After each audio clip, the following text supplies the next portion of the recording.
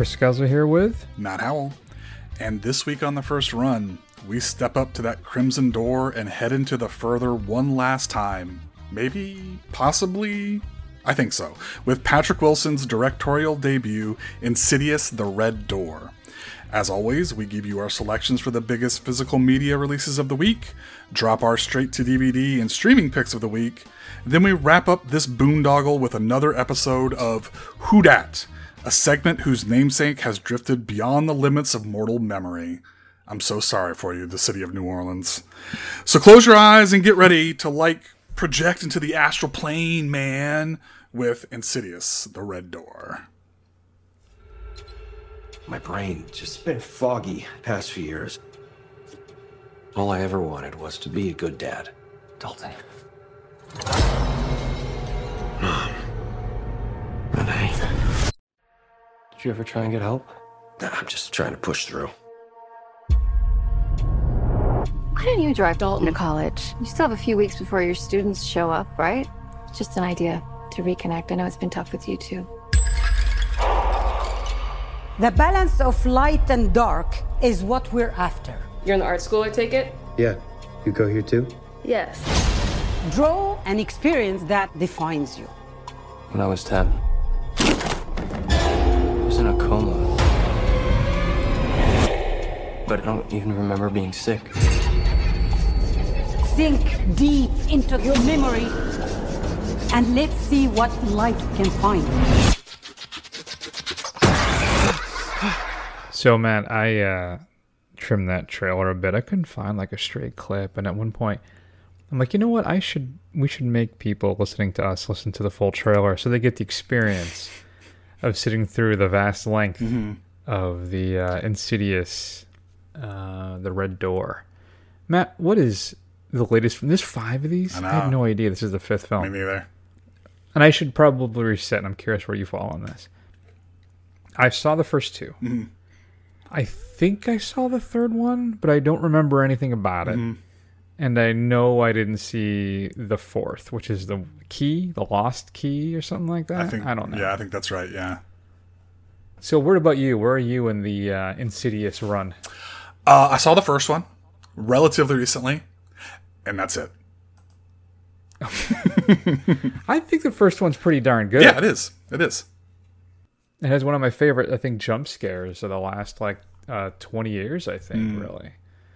So, speaking of jump scares, Matt, what is Insidious The Red Door all about?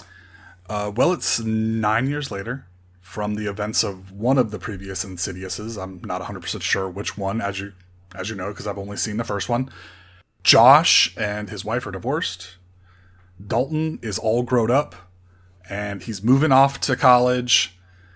Josh and Dalton have a strained relationship, I should say.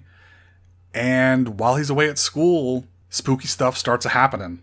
And he gets confronted by demons and ghosts and monsters. Oh my. So that's interesting. So I think not seeing part 2, I think you run into a bit of an issue because part 2 is the one where Patrick Wilson's character. So the first one, the kid's kind of possessed, right? And the second one, at the end of the first one, it jumps into Patrick Wilson's character. And then that second film is him basically, they're trying to figure out what's up with him. Is there something wrong? And he tries to kill his family. That whole thing, Hammer recreation thing, that's all in the second film. And I guess I'm happy that they got Rose Byrne back. I'm a big fan of Rose Byrne, so it's always nice to see her. Again, I don't recall much about 3. I didn't see 4.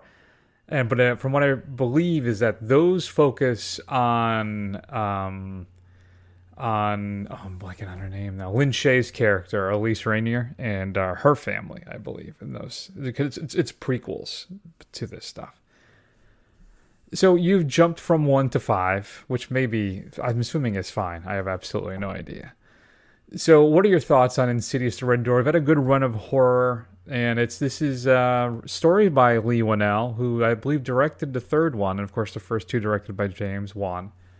So where do you come down on Insidious The Red Door? Have we revitalized this franchise? Are you now all excited to watch parts 2, 3, and 4? Or you're like, you know what, I think I'm good. Where do you fall? Well, as usual, somewhere in the middle. I don't think this is a bad film. I think this is tanking from a Rotten Tomatoes perspective. But I think as a horror film, it's it's a workmanlike, or it's at least a competent, well put together, if uninspired, horror film. And I think it's got some creepy moments. I think especially, and this could be part of the fact of I haven't seen a lot of these films, it's got this problem that you also see with the Conjuring films, is that this stuff, as they try and kind of build out this mythology and they kind of add more and more films, it gets more convoluted and it becomes so plot heavy, so like callback heavy, that it kind of suffers under the weight of its own kind of complications in this film. I think if you take it as a straight, just the visuals on screen and some of the scenes, I think they're pretty good, but the kind of whole background of, sticking to a family and this astral projection, astral plane stuff and all that, it just all gets to be too much. And I just kind of glazed over as they were kind of explaining all of the background information. Yeah, I don't think it is terribly good. I think that Patrick Wilson's his directorial debut. I'm thinking maybe that's partly why they were able to get him to come back. But I think he likes his jump scares. I think he likes his quick cuts, but I think the film really suffers from a lack of pacing and an overall, I think, lack of dread. I feel like the film kind of just meanders along.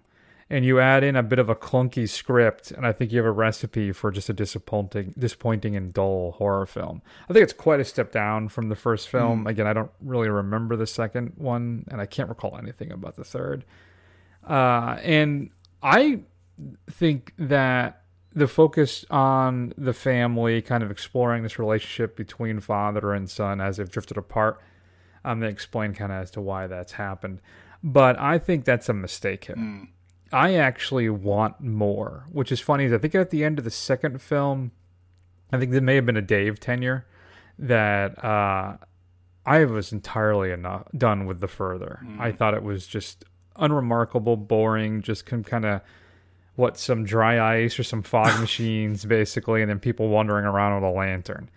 And we're 5 films in now, and we don't do anything with it. Right. We can't explore this at all. Is there another pocket dimension, perhaps? Is there a darker end of the further we could explore? Is there even a lighter one?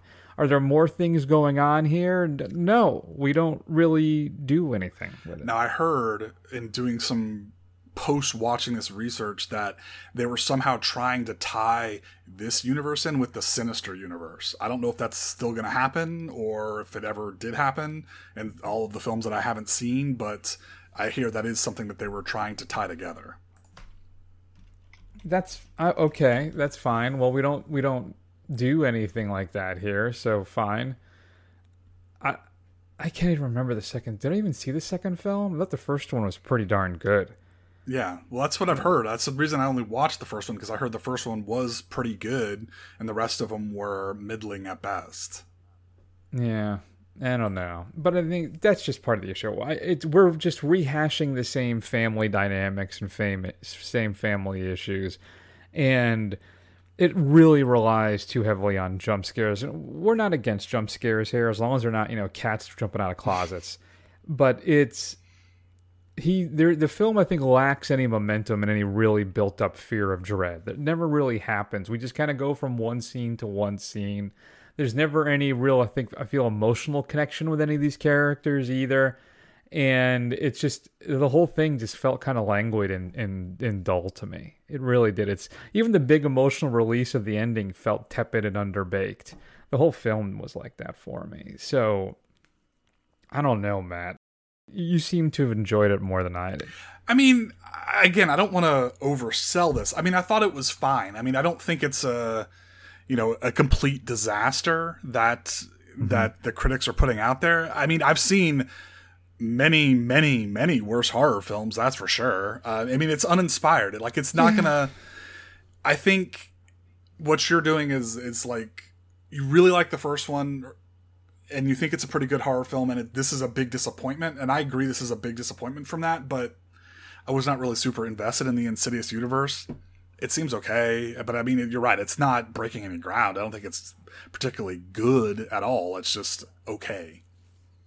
Yeah, to go back to the original rating system on the show, would I say, do you rush to the theater, wait to see it at home, or skip it? I'm torn between wait at home or even just skip it. I don't think it adds anything to the franchise. There's nothing new here.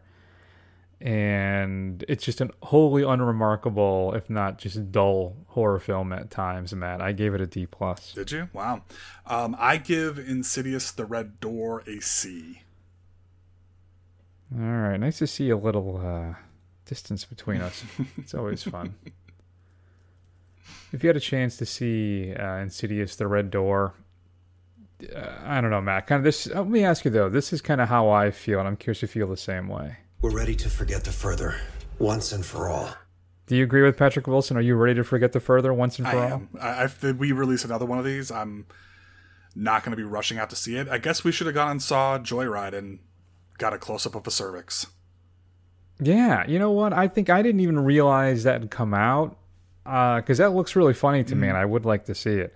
So, yeah, I think that's a major swing and a miss on my part here. Sorry, Joyride. If you got a chance to see Insidious The Red Door, shoot us an email at feedback@thefirstrun.com. I think we always kind of trend or lean horror if we have the opportunity. So We do. And we got a little snake bitten that time. At least I certainly did. Did you stay through the credits, Matt? I did not, no. So at the very end, when the credits end, there's the light flickers above the now painted black door. Oh. So opening up some opportunities there for some more Insidious films. Can't wait. Thank God. All right, Matt, let's talk about what's coming up on physical media this upcoming Tuesday, July 18th. And, well, it's I don't know. You know what's funny is I'm looking at my list right now. I have absolutely no idea where I pulled this clip from. Now I'm wondering if I even did. So let's find out together. The story of the first movies.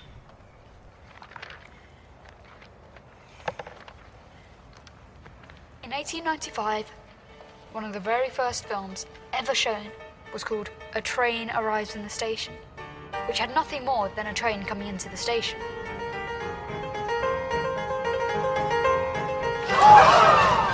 When the train came speeding toward the screen, the audience screamed because they thought they were in danger of being run over. No one had ever seen anything like it before. No one had ever seen anything like it before.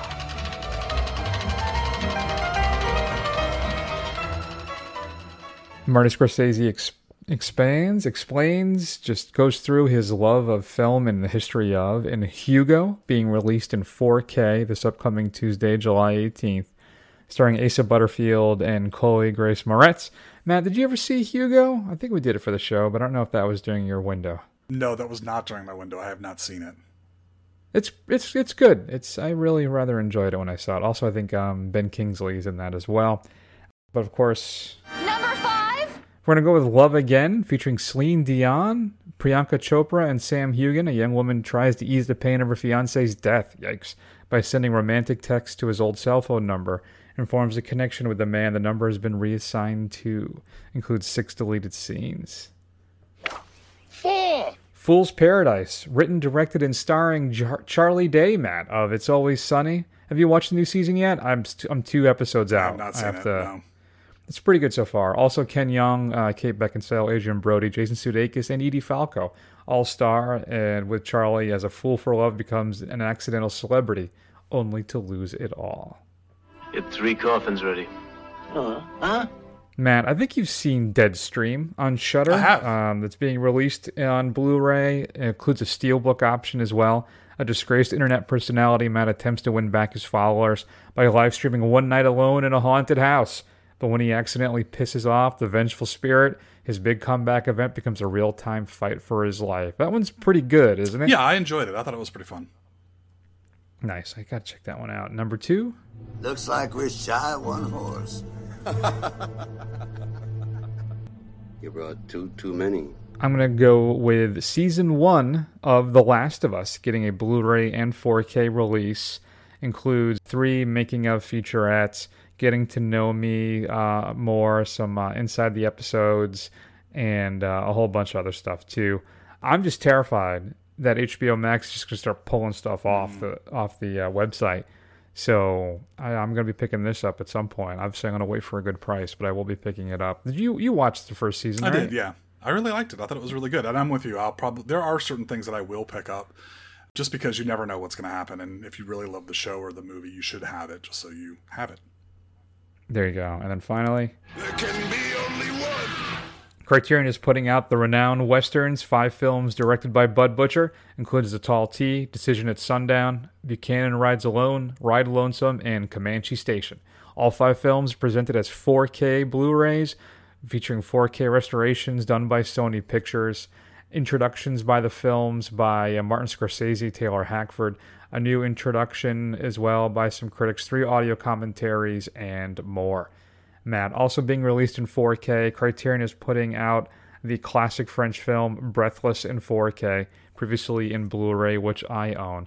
Also the 2012 Les Miserables, one featuring Anne Hathaway, won Best Supporting Actress.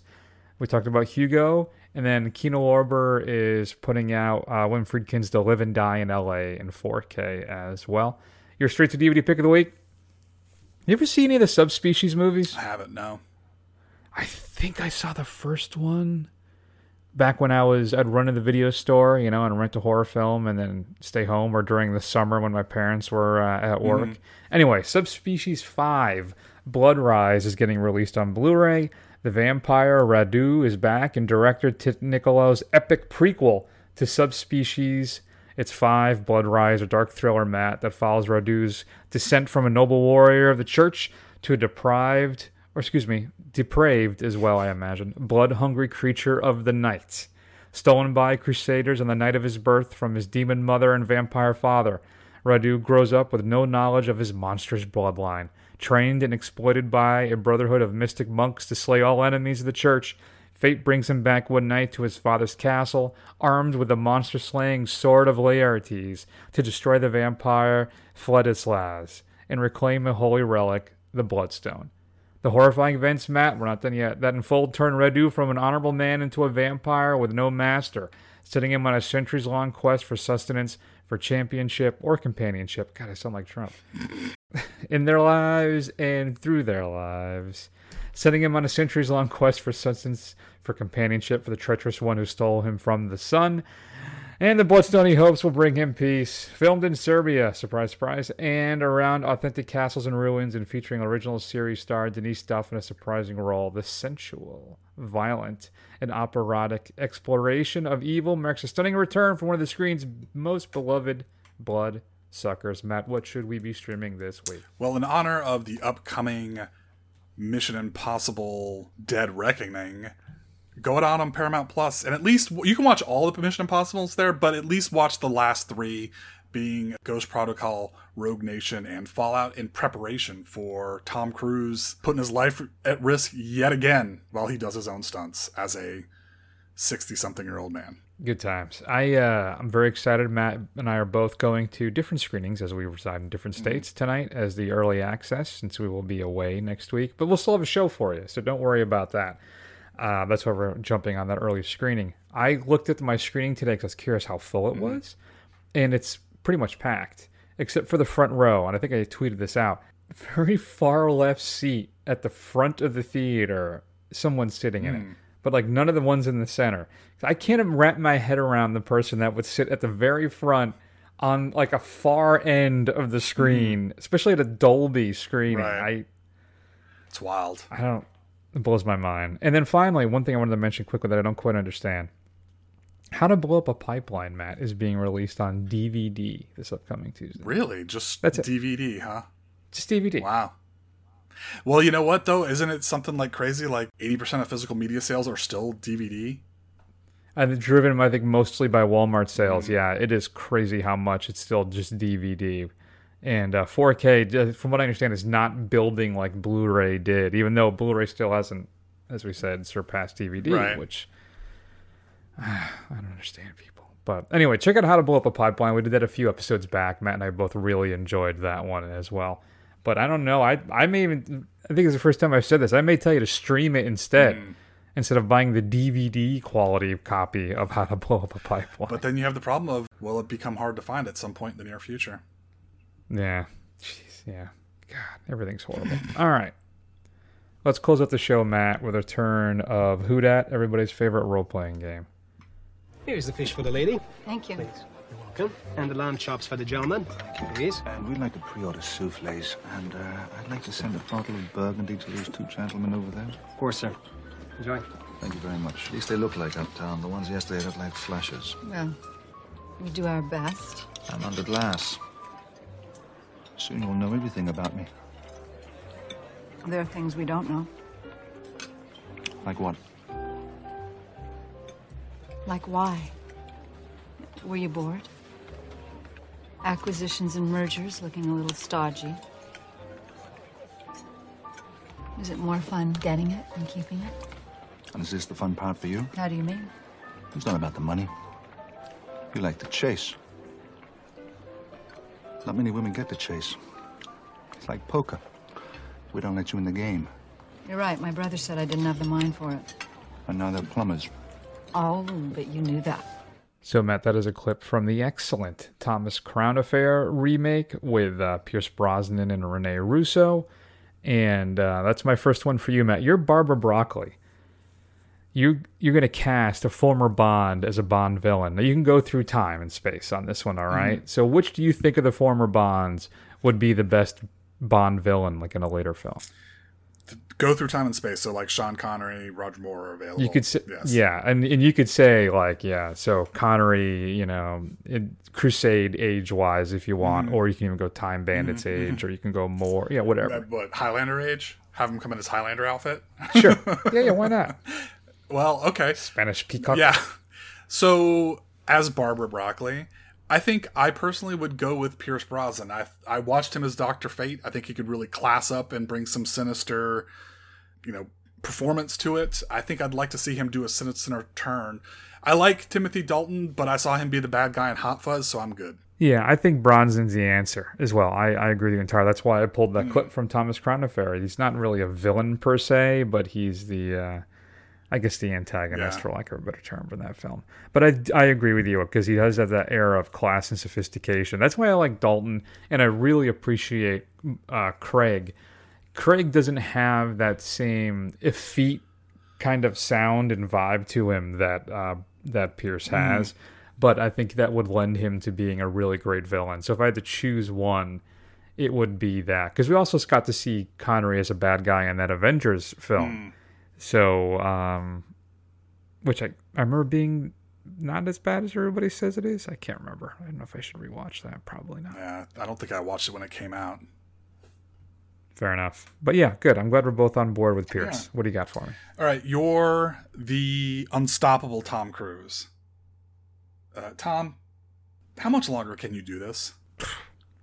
You know, it's funny. This is going to sound horrible. I saw him doing some red carpet interviews. And it was the first time I saw him, like, man, Tom's looking old. For the first time, I don't know what it is. And I'm sure they've put enough makeup on him and stuff, maybe even digitally kind of erase some of the creases and lines in Tom's face. Because what's he coming in at now, 66? I don't know. I'm about to look it up right now. He can't be 60, maybe 61? 61 years old. There we go. Nailed it. Sort of. Yeah, so... I guess when you drink the blood of virgins, that kind of... Is that what Scientologists do? I don't know. No, they have their soul cleansed with a mild electrical pulse. And supposedly this is the end for his Mission Impossible run. And from what I understand, that Dead Reckoning Part 2 is on hold because of the writer's strike. They've actually shut it down. Are you asking me this is the end for the Mission Impossible franchise for him? No, I'm asking you... How long can you go as like an action star doing this kind of stuff? Whether that's... Live, Die, Repeat, Edge of Tomorrow kind of stuff, or anything like that. Just anything. Yeah. I think he's going to go a couple more, maybe one or two more. I mean, we just had a Harrison Ford Indiana Jones film. So how old is Ford? Is he 80? He's 80, yeah. All right. So I was going to say they're not that far apart, but 19 years. Especially at that age, things accelerate a lot faster. They really do. So, and Tom Cruise. All right, let's reset that. Yes, no, I am going to continue. Maybe I can revise my Dark Universe mummy stuff. Who knows? You never know. Or I'll come back and do another. What would be a good one? What would be a good thing he could? What would be a good action franchise for him? First run favorite, Night and Day. God, I hate that so much. I do not understand the appeal of that movie with some people. I really don't. And maybe a third Top Gun movie? Does he die at the end of that? He doesn't die at the end of that, right? No, he doesn't. No. Okay. I don't know what's going on with me. I cannot remember things anymore. I gotta get that Prevagen or something. Yeah. You better start looking up the things to keep yourself sharp and start doing that stuff. Reading, puzzles, stuff like that. Keeping physically active. Yeah. I'm going to be 48 in like 3 weeks. I know. So, it's crazy. If I survive my Vegas trip, we'll see. Maybe a moot point. Who knows? What a way to go. Yeah, I think he's got one or two more action. I got one or two more action films in me, but I am going to slow down. I'm going to do some more drama stuff, perhaps another courtroom drama. People love me yelling at people in witness stands. And then maybe I'll settle into some kind of, character work for the last few years. Maybe. Yeah, I'm with you, though. I seen him, and then even in some of that Mission Impossible trailer and stuff, he's got that telltale... He's moving a little stiffly. Like he's not as spry and he's not selling it as much as he has in the past, which, is concerning. But I guess it is what it is. Time comes for us all, right? Yeah. You know what? When we're traveling this week, maybe I'll go see Joyride when I'm out in Vegas. Okay. That might be something fun for me to do. Because I do want to see it. It's supposed to be really fun. Yeah, it is supposed to be fun. All right. Matt, you are Johnny Hollywood, president of Hollywood. Oh, boy. This has been a recent trend again recently. We've had another second week collapse. Indiana Jones and Dial of Destiny. Is something going on? Are we hit a point where the people who love movies go to the movies and that we don't really get steady growth anymore? Are you concerned about that at all, potentially? What I think I'm learning, finally, a hard lesson that Johnny Hollywood has had to learn is that I think we're at the end of being able to revive old series. Gen Xers are getting older. The youngest of them are in their mid 40s at this point. So we can't really rely on their nostalgia. What we need to do is hit on what the millennials and the Gen Z are into and what brings them to the theaters, because obviously the older generations are not coming for their old heroes. They're content to wait to watch it on their screen at home. Yeah, I'm wondering how much of it is changed now. Yeah, that's just the convenience of being able to check this stuff at home now. It's like, oh, what do I care? I'll wait a month. It's going to pop up on Peacock or whatever, right? So what's it matter? So, yeah, so I'm looking here. So Indy did... Now, I mean, the good thing is it still happens, right? Because Spider-Man Across the Spider-Verse is doing really well, right? It's at 642 right now globally. 358 almost here. So that one, to its drop, was only 27.5%. So, oh no, I'm sorry, that's day to day. Forgive me, that's not week over week. So I'll have to see if I could adjust that. Here we go. Domestic weekly, Matt. Thank you. 51%. All right. That's fine. God, I love how I crack now when I move too. But see, let's look at Indy. Matt, where you're at. Indy is pulled in 247, almost 248 worldwide in 2 weeks. And it's not here. Yeah. It doesn't have this last week. So I understand, though, it did drop a bunch. It went from 94.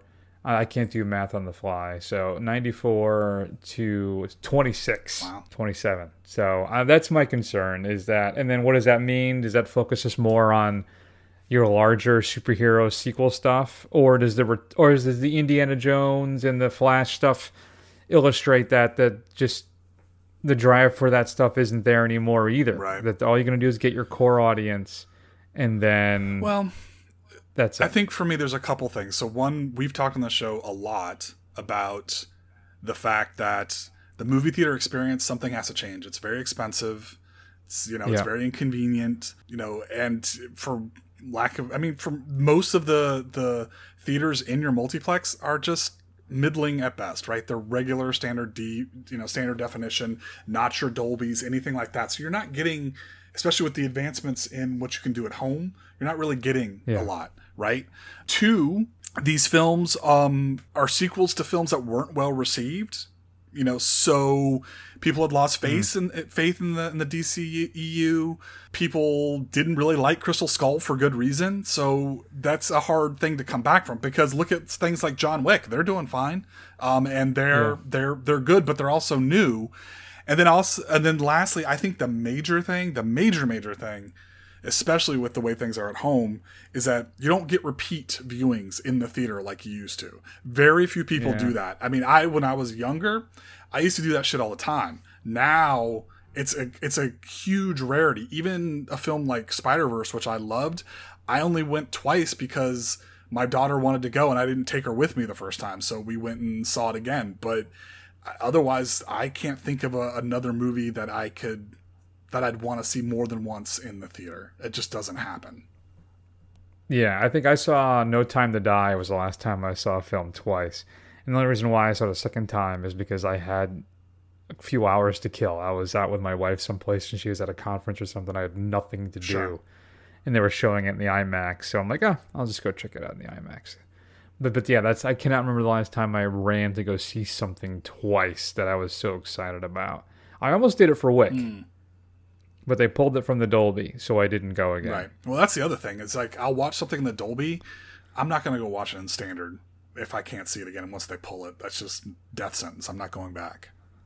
Yeah. Yep.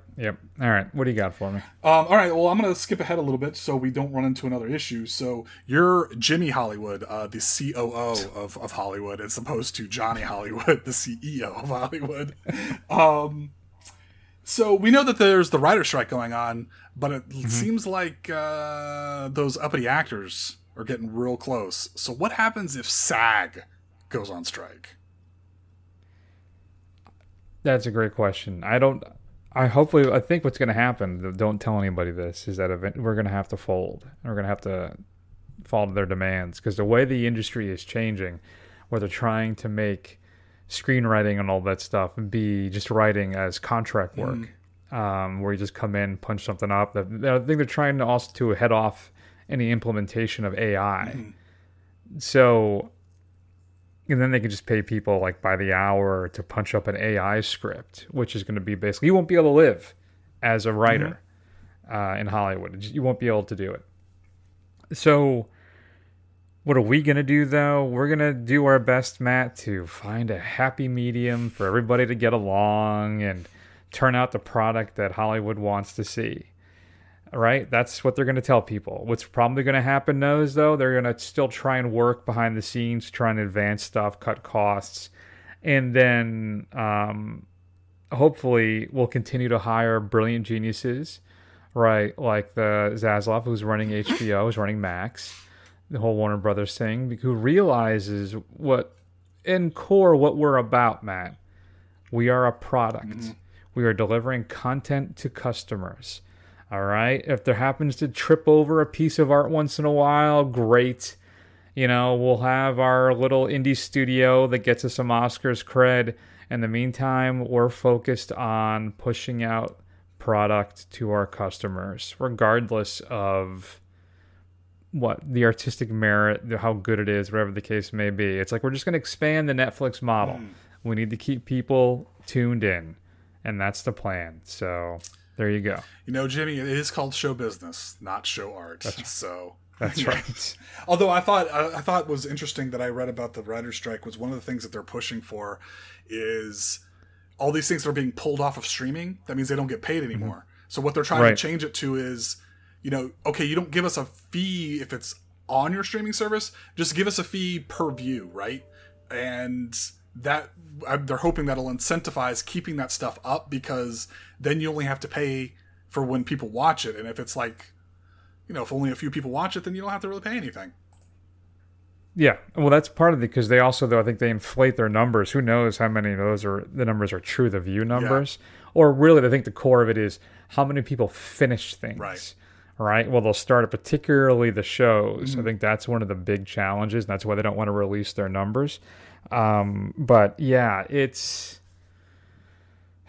really is ridiculous how this stuff is being run right now. And there's some show, I guess I saw this on Twitter, that on Disney. It was on Disney, and they're like, one of the big issues that you're never going to have any cult stuff anymore. Because if something isn't a major hit, they're just going to pull it and it's going to disappear down the rabbit hole and you'll never see it again. Right.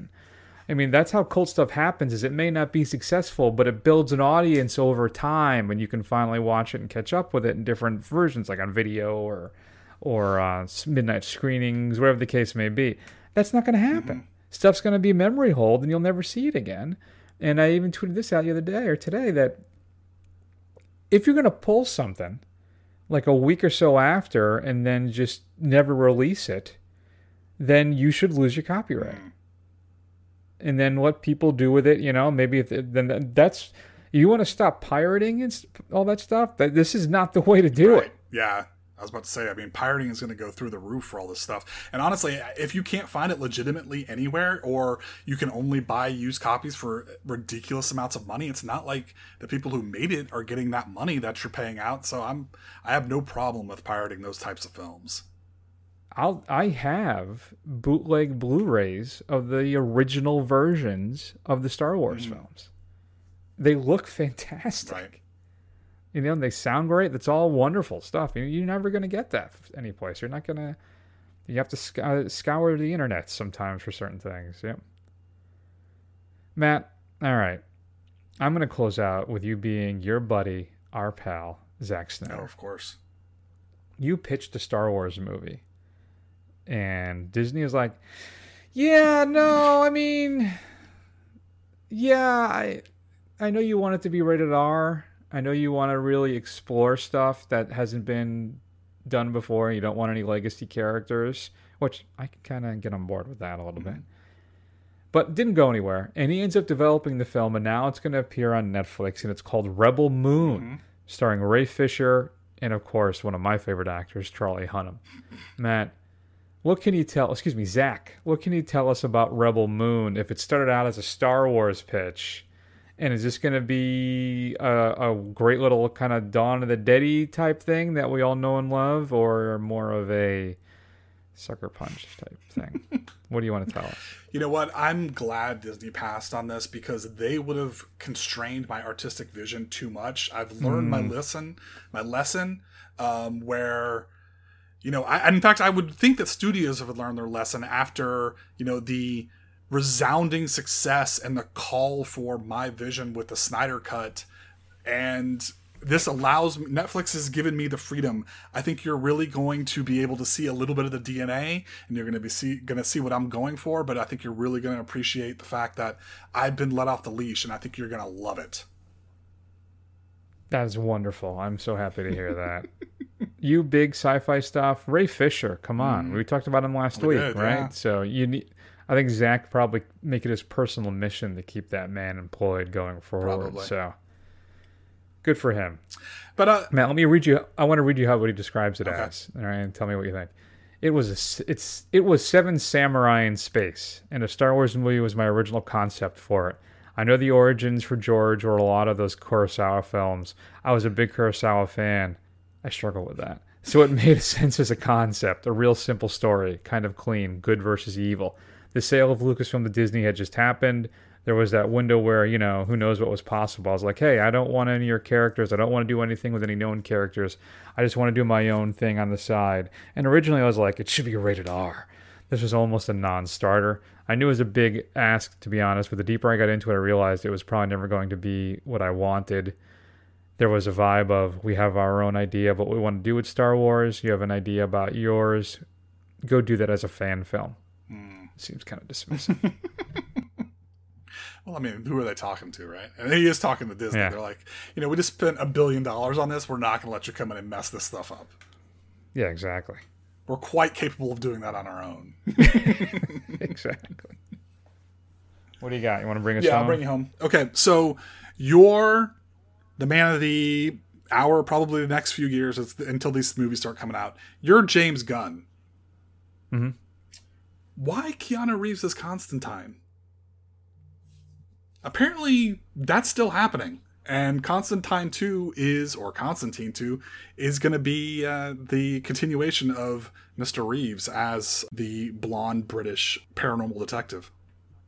See, talking about cult followings as well, that film is a movie that's gained an appreciation for people. And I've always enjoyed it, just not as a John Constantine film, because that's not who the character is. And I understand that I believe it is technically Constantine. It is. I hate that, though. I never want anybody to ever say Constantine. Alan Moore can kiss my butt. It's no. It's Constantine. Way cooler. Exactly. So, Matt, it's got a following. People like it. Everybody loves Keanu. And I need some safe bets. All right. I'm already doing a Frankenstein monster superhero team thing, right? And I've cast my Superman and my Lois Lane, which I'm okay on the Superman, and I think Rachel Brosnahan is a great choice for Lois Lane. I'm very excited to see what she does with it. But still, we're going to do some interesting and weird stuff, and I think it's good to have something a little more that people are more familiar with and they know about, so that way it's not an entirely foreign and new environment, this new DCEU. There'll be things that they recognize as we build this new thing. You know what? I can say that when I first watched the Constantine movie, I hated it because it's not John Constantine. I watched it again a few years later, and if you just ignore the fact that it's supposed to be a Constantine, it's actually a really fun movie. So I think it'll be interesting to see what they do with it. I'll be interested to see what if Keanu this ends up happening, what that's like. I think it's a weird direction to go. I mean, because this is your opportunity to kind of reset and use that character the way that people expect him to be in the comics. But I don't know if it's kind of almost like outside the continuity. I think I'm okay with it.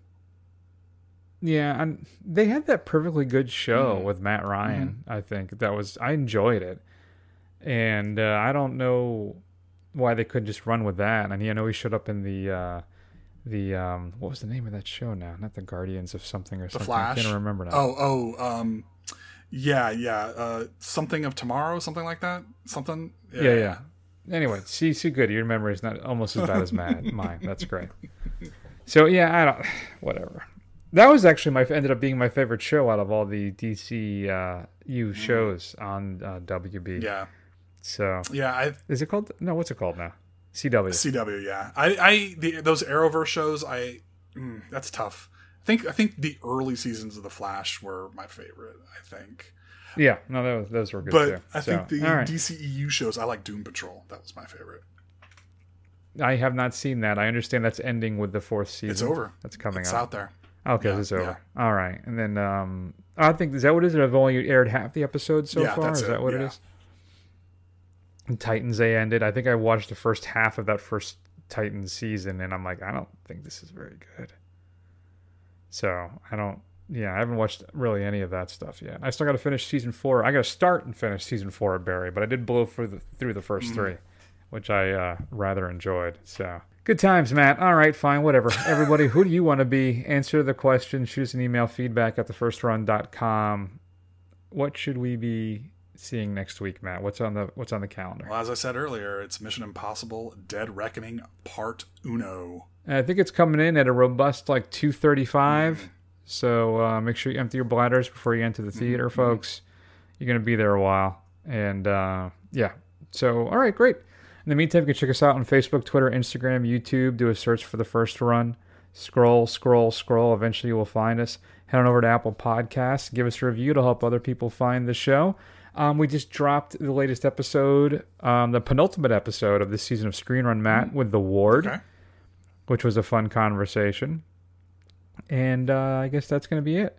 So we're going to go ahead and take an extended break. We love you all very much. Take care of yourselves, and we'll see you soon.